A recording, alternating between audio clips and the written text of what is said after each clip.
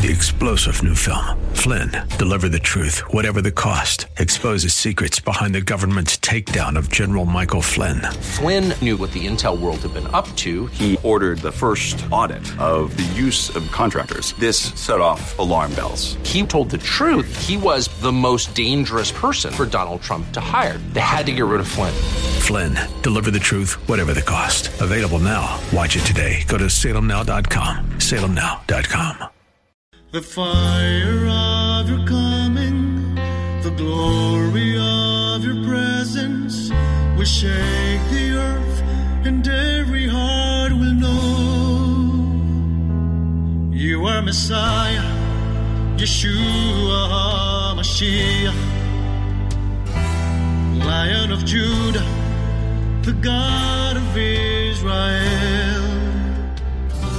Defender of Zion. Shalom and welcome to Heart of Messiah radio broadcast. My name is Steve Weiler and I'm the lead rabbi of Shoresh David Messianic Synagogues. Currently we're serving in Wesley Chapel, St. Pete, South Bay near Riverview, and Tampa.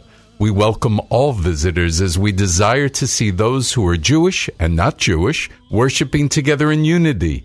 We're honored to serve the listening audience of AM 570 WTBN and 910 WTWD, Tampa Bay's Faith Talk. Shalom. Why should Christians care about the Holocaust?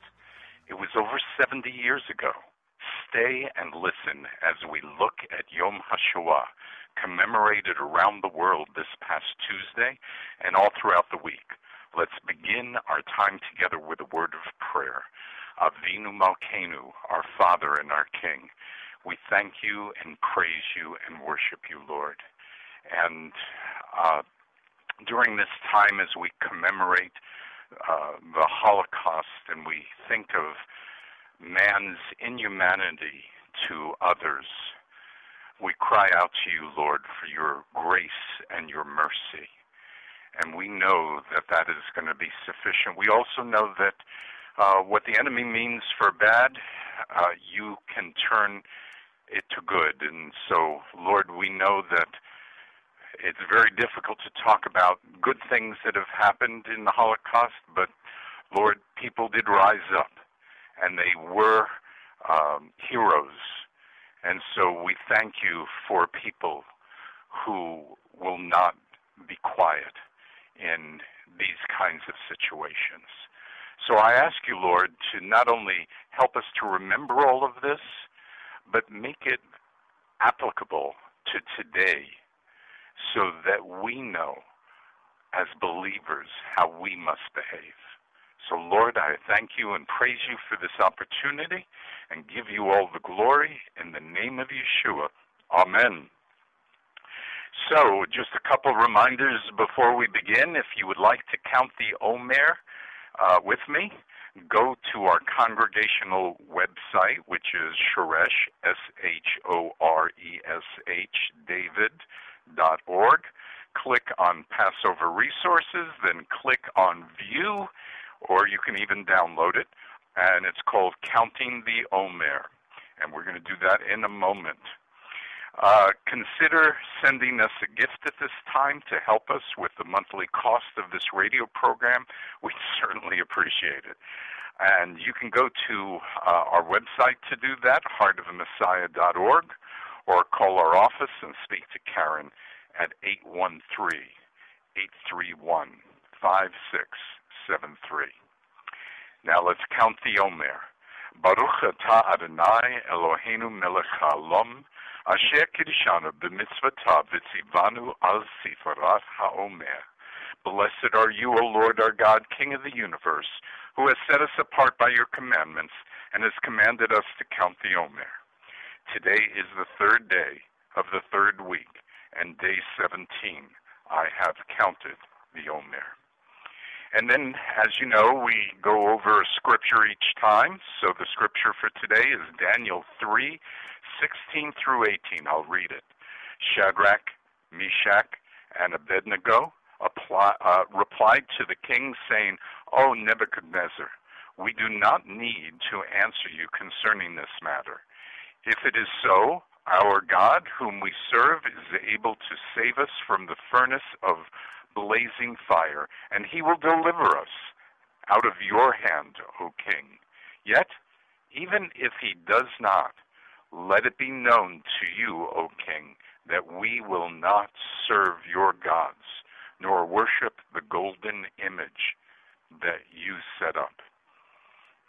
And as I just read that, it just gave me this image of the Holocaust and how many Jewish people were burned in the crematoriums. And okay.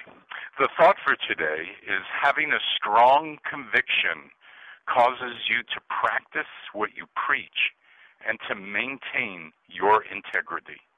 Even when you face adversity, your conviction should stand strong and be evident by everyone who sees you.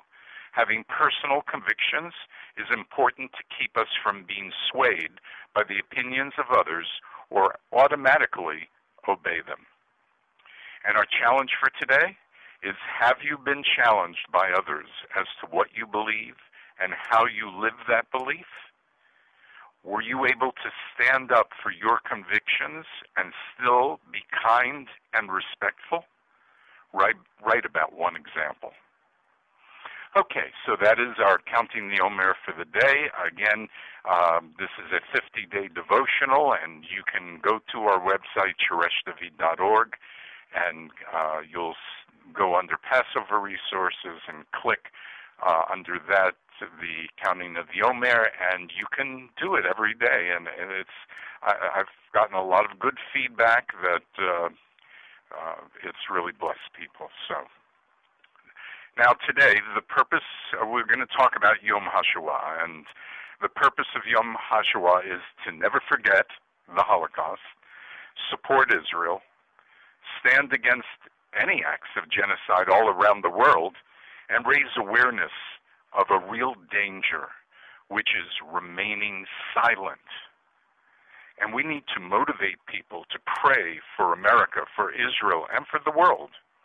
So let's start at the beginning. What's the Holocaust? The Holocaust is a term taken from the burnt sacrifice that was offered in the temple that was totally consumed.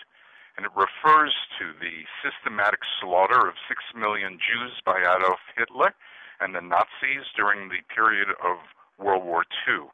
Jews at times refer to this as the Shoah. Shoah meaning terrible catastrophe or tempest. The actual day of remembrance for Yom HaShoah, the day of the tempest, is the 27th day of Nisan, this past Tuesday. More than ever before, people around the world had said that the Holocaust never happened. I pray there will be no one with doubts, and that you will also see why this is so important for every Jew, every Christian, and all the people of the world. The three main themes of Yom HaShoah is, number one, never forget, number two, never again, and number three, never be silent. Now, the Holocaust, though beginning in 1939, became possible in 1933 when Adolf Hitler came to power in Germany. And it ended in 1945 when the Nazis were defeated by the Allied powers. The Hebrew word Shoah, which I mentioned, means devastation or waste. It's also used for this genocide that is talked about. In addition to Jews, the Nazis persecuted gypsies, homosexuals, Jehovah's Witnesses, and the disabled, and others. Anyone who resisted the Nazis were sent to forced labor camps or were murdered. Now, the Nazis used the term final solution to refer to their plan to murder and fully get rid of all Jewish people. So this is, it's estimated that 11 million people were killed during this time, and 6 million of them were Jews. It's hard to believe, but 2/3 of all Jews living in Europe were killed. An estimated 1.1 million children were murdered in the Holocaust. I mean, it's terrible, right? On April 1st of 1933, the Nazis instigated their first action against German Jews by announcing a boycott of all Jewish-run businesses. Now, to bring this a little closer home, you say, well, that's ridiculous and it's awful and blah, blah, blah. Yeah, well, but in an article, April 2019, it says here Chick-fil-A is having a number of problems. San Antonio City Council just decided to ban Chick-fil-A from the city's airport, and now officials are scrapping plans to let Chick-fil-A open at Buffalo's airport. So, before you think that it's not going on now, persecution and bigotry comes in all sorts of ways, by all sorts of people, and all sorts of organizations. So we look back at the 1935 with the Nuremberg laws, and the Jewish people were really excluded from public life. They were stripped of their citizenship. They were not allowed to marry, and romantic relationships between Jews and Germans were not allowed, even if the Jews were German. Over the next few years, Jews were not allowed in parks. They got fired from their government jobs, made Jews register for their property, prevented Jewish doctors from working on anyone other than Jewish patients. And then we know that in November of 1938, the Nazis incited an attack against Jews in Austria and Germany. It's called Kristallnacht, which means Night of the Broken Glass. And this night of violence included burning and pillaging synagogues and breaking the windows of Jewish-owned businesses and looting of these stores, and many Jews were physically attacked. Approximately 30,000 Jews were arrested and sent to concentration camps. After World War II started in 1939, the Nazis began ordering Jews to wear a yellow Star of David on their clothing so that Jews could easily be recognized and targeted. So an example of this is my mom had to wear one, but my mom was pretty feisty. And so in the early years of this occupation by the Nazis, she decided not to wear one, go out one day. And if she hadn't been so pretty, she probably would have been killed on the spot by the Nazi who actually stopped her. But there's a much longer story to that. That's for another time. My father has actually a similar story, a great story about how God saved him from not being killed or sent to a camp. Both my parents have amazing testimonies of this. And many people refer to these Nazi camps as concentration camps, but there were different kinds, There were extermination camps, labor camps, prisoner of war camps. And so, it was an awful time. Nazi concentration camps had doctors conducting medical experiments on prisoners against their will. So an example of this is Germaine Pitchen, who lived in Clearwater and recently passed away. And I was blessed by not only knowing her, but having a part of bringing her to the Lord before she passed away. And she was born in Greece. At age 15 years old, her mother and 5 sisters went into one of those boxcars, and they went to Auschwitz. And of her family, only she survived the death camp. And she was kept alive for medical experiments. So, as an example, she received electric shock treatment. And after 2 days of that, she just vomited for quite a while. And then she was to be sterilized by the Dr. Joseph Mengele, who was called the Angel of Death. And Mengele, speaking to a Jewish doctor, forced him to, he said, take out everything. We don't want any Jewish children. And but what happened was just he had taken out the first ovary, and then when he was about to take out the second, they heard Allied planes above, and so Mengele said, take out the other one, and then ran out of the room for cover. And the elderly Jewish surgeon quickly stitched her up after not taking out the second ovary, and said to Germaine, name your first son after me. And she did. His name was Saul Pitchen. Many of you know him from New Life Solutions Pregnancy Centers, and he's a Jewish believer in Yeshua who has been responsible for saving thousands, probably, of babies. And God truly shows us that God uses all things for good. Amen? Yeah. So while concentration camps were meant to work and starve prisoners to death, extermination camps, also known as death camps, were built for the sole purpose of killing large groups of people quickly and efficiently. And so, you know the story. They thought they were going into showers, and they were gas chambers and were killed. And Auschwitz was the largest concentration camp and extermination camp built. It's estimated that 1.1 million people were killed there. And the good news certainly is that there were people who spoke out and acted. And so one of those, of course, you would know would be Oskar Schindler, if you've watched the movie Schindler's List. If you haven't ever seen it, please see it. It's not going to make you happy, but it will give you a lot of good information of what it was like. He was a German industrialist, and he was a member of the Nazi Party, who was credited with saving the lives of 1,200 Jews during the Holocaust by employing them in his factories.